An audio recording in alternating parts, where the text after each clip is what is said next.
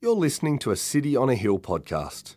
We'd love you to use and share this podcast, but please refrain from editing the content without permission from City on a Hill. If you'd like to know more about our church, or if you'd like to donate to the work of City on a Hill, please visit cityonahill.com.au. Today's passage is 1 Corinthians 14:26-40. What then, brothers? When you come together, each one has a hymn, a lesson, a revelation, a tongue, or an interpretation. Let all things be done for building up.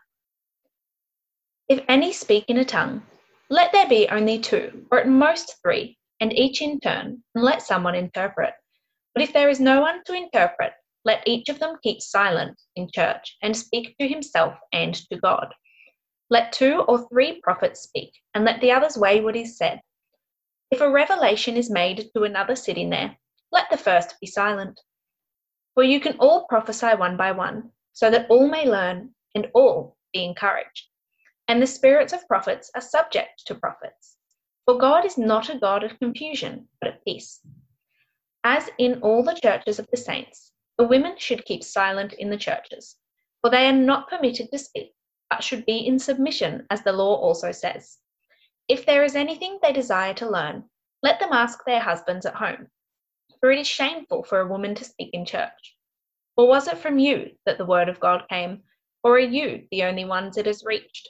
If anyone thinks that he is a prophet or spiritual, he should acknowledge that the things I am writing to you are a command of the Lord. If anyone does not recognize this, he is not recognized. So, my brothers, earnestly desire to prophesy, and do not forbid speaking in tongues. But all things should be done decently and in order. This is the word of the Lord.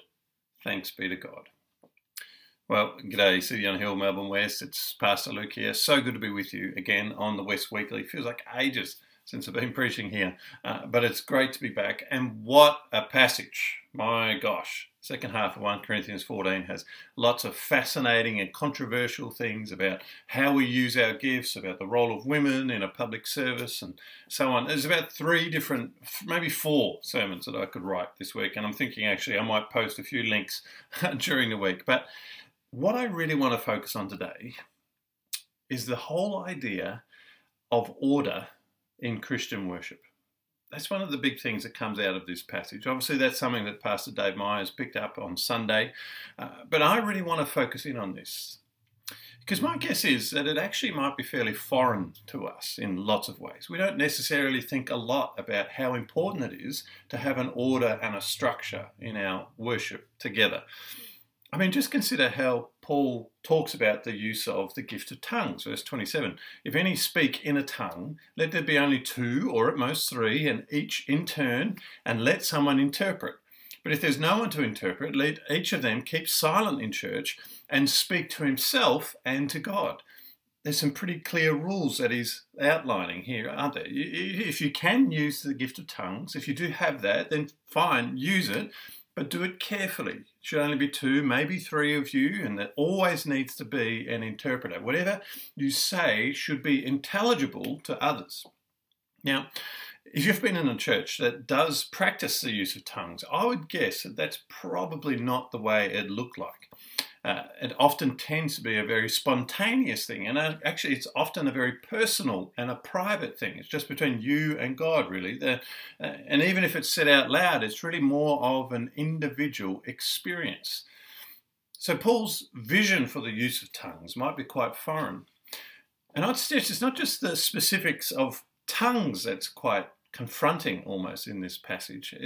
I'd suggest his whole emphasis on order itself might be quite foreign in general for us. You see, we live in a very expressive culture where individuality is greatly prized. It's the culture where you're told to, you do you. You just be who you are. We often hear people say on reality TV, I've just got to be true to myself. And authenticity is the big value in our culture. And we bring that into the church. It's all about personal expression, about what feels right, about being authentic, and that means being instinctive. And anything that runs counter to that feels awkward and probably unspiritual in some kind of way.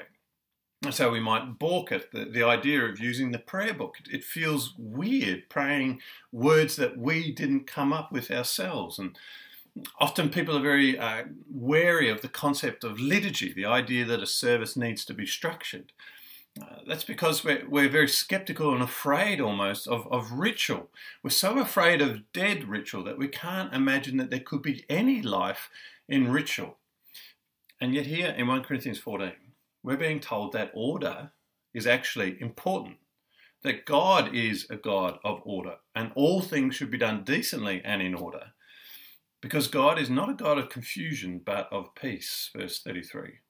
And so today I want to explore why order is so important. I've got 3 ideas. The first one is that order is respectful. I don't know if you've ever read the book of Exodus all the way through. If it's your first time, you'll probably be in for a bit of a surprise. I mean, it starts, as you might expect. God's people are enslaved and they're under the pump. The scene is set, and then Moses emerges, this great hero we discover, and we find him before Pharaoh, boldly challenging the most powerful man in the world at that time. And then we see the vivid drama of the plagues and the actual Exodus as God's people come up out of the land of Egypt, and they cross the Red Sea miraculously. It's all very Prince of Egypt. And then there's even this next little bit up to about chapter 20 where it feels like that Charlton Heston movie about the Ten Commandments, where he receives God's law on Mount Sinai, and there's lightning. It's so far so dramatic, right? That's what Exodus, the first half of Exodus, feels like.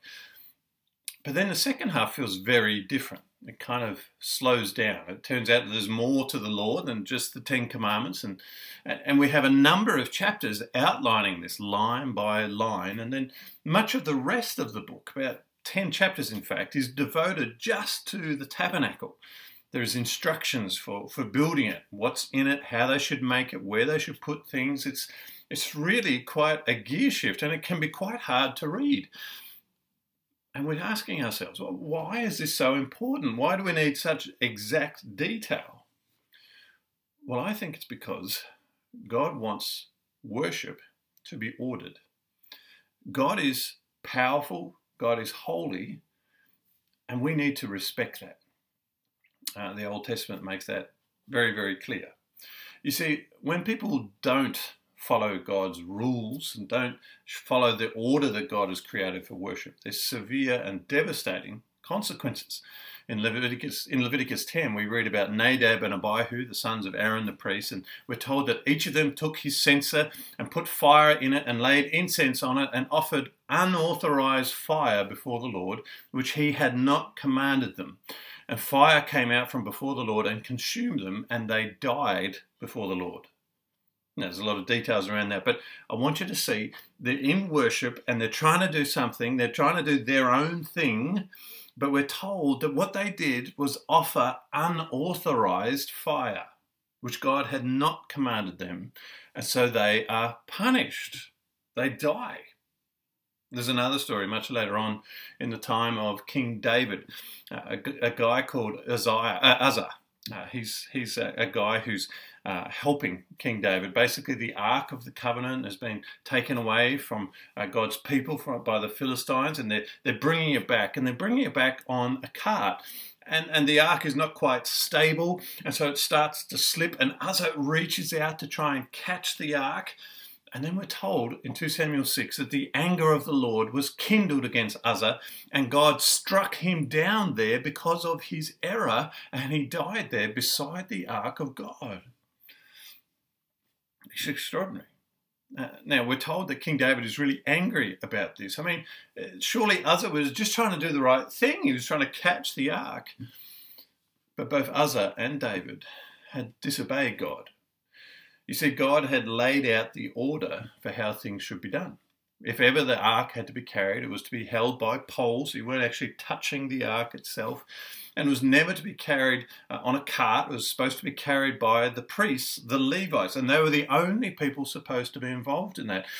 And it seems that David and Uzzah had kind of ignored all of that stuff. And we're actually told here that the word error, that in that verse, the word error could also be translated as rashness or even irreverence. And it points to what's happening here. David and Uzzah didn't follow the order that God had prescribed for his worship. And eventually, King David actually acknowledges this and makes sure that the rules are followed properly. So that's some amazing kinds of stories. And we get this picture of the importance of order right through the Bible. See, it's not just in the Old Testament either. Worship after the time of Jesus is very different. There seems to be a lot more freedom in how we worship. There's not the same kinds of strict order in everything, but yet there's still a principle of order. And we see this right through the early church. And so you think of Ananias and Sapphira in Acts 5. They're struck down for lying to the Holy Spirit. They don't follow the way that they should worship. They lie about their generosity. And then the church at Corinth itself seems to have experienced some dramatic kinds of moments where God was challenging them for the way they worshipped. It seems that they were celebrating the Lord's Supper in an irreverent way, and so they were suffering because of it. 1 Corinthians 11 verse 27, whoever therefore eats the bread or drinks the cup of the Lord in an unworthy manner will be guilty concerning the body and blood of the Lord. Let a person examine himself then, and so eat of the bread and drink of the cup. For anyone who eats and drinks without discerning the body eats and drinks judgment on himself. That is why many of you are weak and ill, and some have died. So even after Jesus, it's important that we follow a sense of order in our worship. Now, we find these kinds of stories very confronting. We don't like the idea of God being so strict. It feels harsh, might feel unfair. We find it hard to understand why it can be like this. I mean, people are trying to worship him, so surely that's fine, surely that's acceptable. But frankly, we actually just need to get over ourselves. I mean, God is God. At the end of the day, it doesn't really matter how we feel about what he does. We might object to what he suggests, but he has the power to enforce what he wants, and we need to respect that. He is the one who is being worshipped, and so he gets to dictate how he is worshipped. We need to respect the order that God has set up. It matters. Hebrews 12:28. Let us offer to God acceptable worship with reverence and awe, for our God is a consuming fire. We really have to respect that. God is powerful, God is holy, and so we need to honour that. But I don't just want us to be fearful of God in our worship. We pursue order in our worship, not just because it's respectful, but because order is loving. You've probably heard of the book, The 5 Love Languages. It was written by a guy called Gary Chapman, and it's basically become a kind of cottage industry. You can find books, The 5 Love Languages for children, for teenagers, for families, for singles, for your pet dog, whatever it is. The basic premise of these books is that different people and your pet dog have different ways of being loved. So some people need words of affirmation, for instance. Other people really prioritize physical touch or acts of service, quality time, gift giving, whatever it is. And this is very helpful for you to know, because it helps you know how to love the person that you're trying to care for. You know, it's your spouse, you know how to love, what they will need and how they will respond. And in a sense, it's a little bit like that with God. We love God by obeying his commands and by ensuring that we worship him in an orderly fashion. God is a God of order. He's a God not of confusion but of peace. Verse 33, he likes order. And you see this right through the scriptures. You think about how the world was made. So God is a God of order, and so he feels loved when we worship him in an orderly way. But it's not just that we love God by worshipping him in an orderly way. It's that God loves us by preserving that order, by asking us to keep that. And I think that's one of the big points that Paul has been trying to make to the Corinthians right through chapter 12 to 14. You see, whenever they came together, it was a bit of a free-for-all. People had these dramatic, spectacular gifts and they just used them willy-nilly and often for their own benefit instead of for others, and not for the good of the whole church. And this was causing confusion and, no doubt, hurt. You see, there is great danger if we use our spiritual gifts improperly. Take tongues. It's a great blessing if someone is given the gift of tongues. God can use that to reveal great things to that person and to others. But if we take this gift out of its proper context, it can actually be quite damaging, or if we view it the wrong way.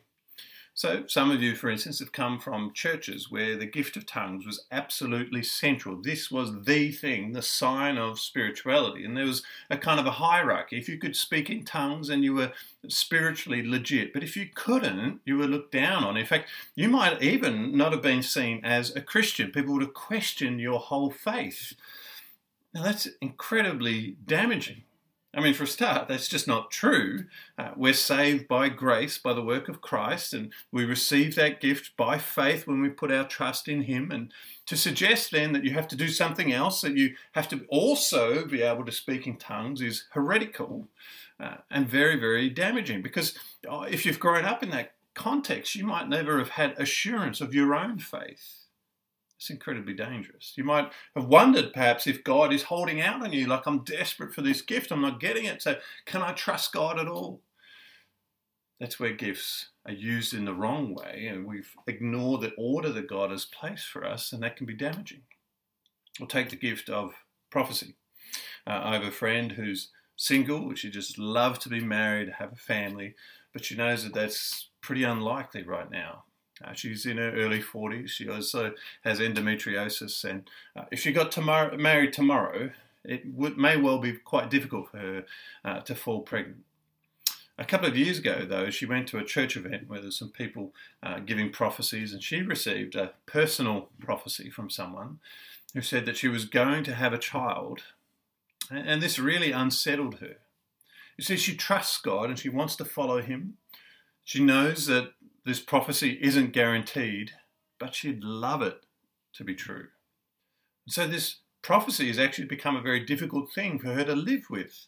It can encourage her, but it also can be a source of discouragement as well. So she can't actually be sure of it unless it comes true. So I'm not sure if this was the right way for her to receive this. She doesn't know what to do with it. Now, that's actually quite a mild example. Lots of people receive highly specific prophecies, and if they don't come true, it can really damage their faith, it can really affect their lives. They are sure that God is going to do something. When He doesn't do that, they feel disappointed and disillusioned. But that doesn't need to happen. If we worship God in an orderly fashion, if we follow the way God has structured our worship, then that doesn't need to happen. If prophecy is done in an orderly way, then it can be a blessing rather than something that's uncertain. And so God is actually trying to show us here that the order, the way that He's laid out worship is loving. It's not just that we love God by doing it the right way, but He loves us. He protects us and looks after us. The third reason, so order is respectful, it's loving, and thirdly and finally, it's beautiful. When we follow the order that God has crafted for us for our worship, then it points to the beauty of God. Earlier in chapter 14, Paul talks about how unbelievers might respond to tongues and prophecy.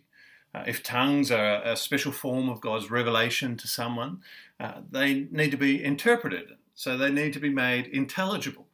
When that doesn't happen, it can be very confusing or weird for people, particularly if they're not Christians. So 1 Corinthians 14 verse 23, if the whole church comes together and all speak in tongues and outsiders or unbelievers enter, will they not say that you are out of your minds? I mean, that's the danger, he's saying, if we don't observe the order that God has set out for worship.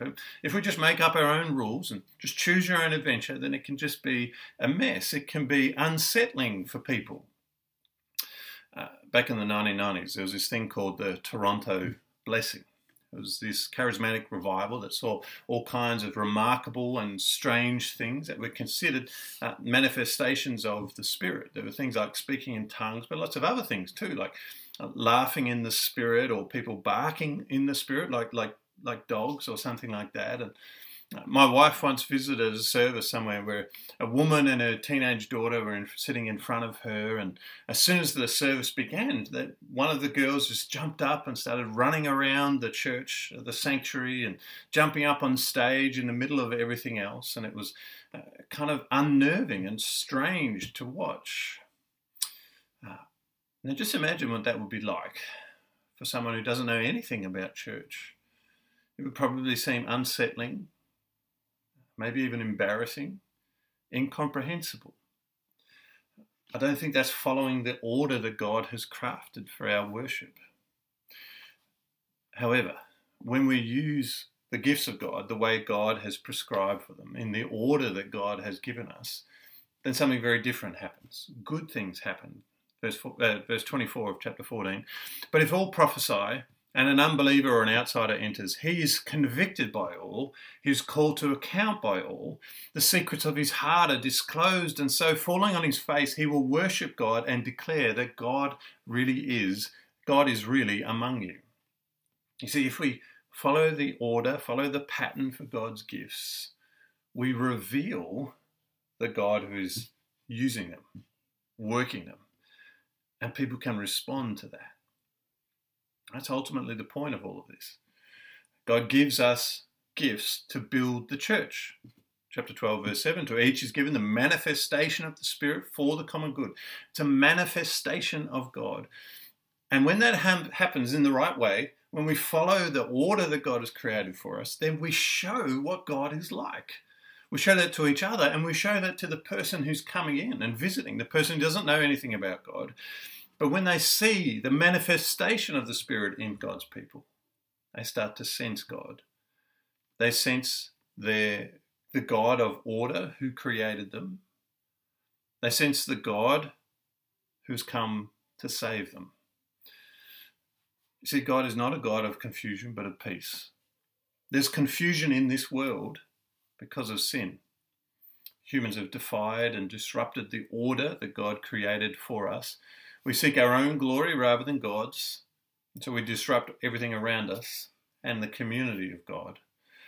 But in Christ, God came to restore order and to bring peace. That's what Jesus did on the cross. He took on all of this disorder. He succumbed to it. He humbled himself to die on the cross. And at that cross, he brought peace. Peace between us and God. He restored order. And when we follow this God, when we trust and respect him, when we see the love that comes through in the order that he's created for us, we start to point people back to him. So why don't we do that? Let's pray. Father, thank you that you are the God of order. You created this world perfectly and beautifully, and we thank you for that. We confess, Lord, that our sin has broken and disrupted that. We thank you, Lord God, that you sent Jesus to get rid of all the confusion and to bring peace, and that Jesus did that on the cross for us. Help us to trust you, and then help us, Lord, to follow you, recognizing that the way that you've prescribed worship is good and right and loving and beautiful. May people see the way we worship and see you as well. May we use the gifts, the manifestation of the Spirit. May we use these gifts for your glory, not our own. In Jesus' name we pray. Amen. Thank you for listening to our podcast. If you'd like to know more about our church, or if you'd like to donate to the work of City on a Hill, please visit cityonahill.com.au.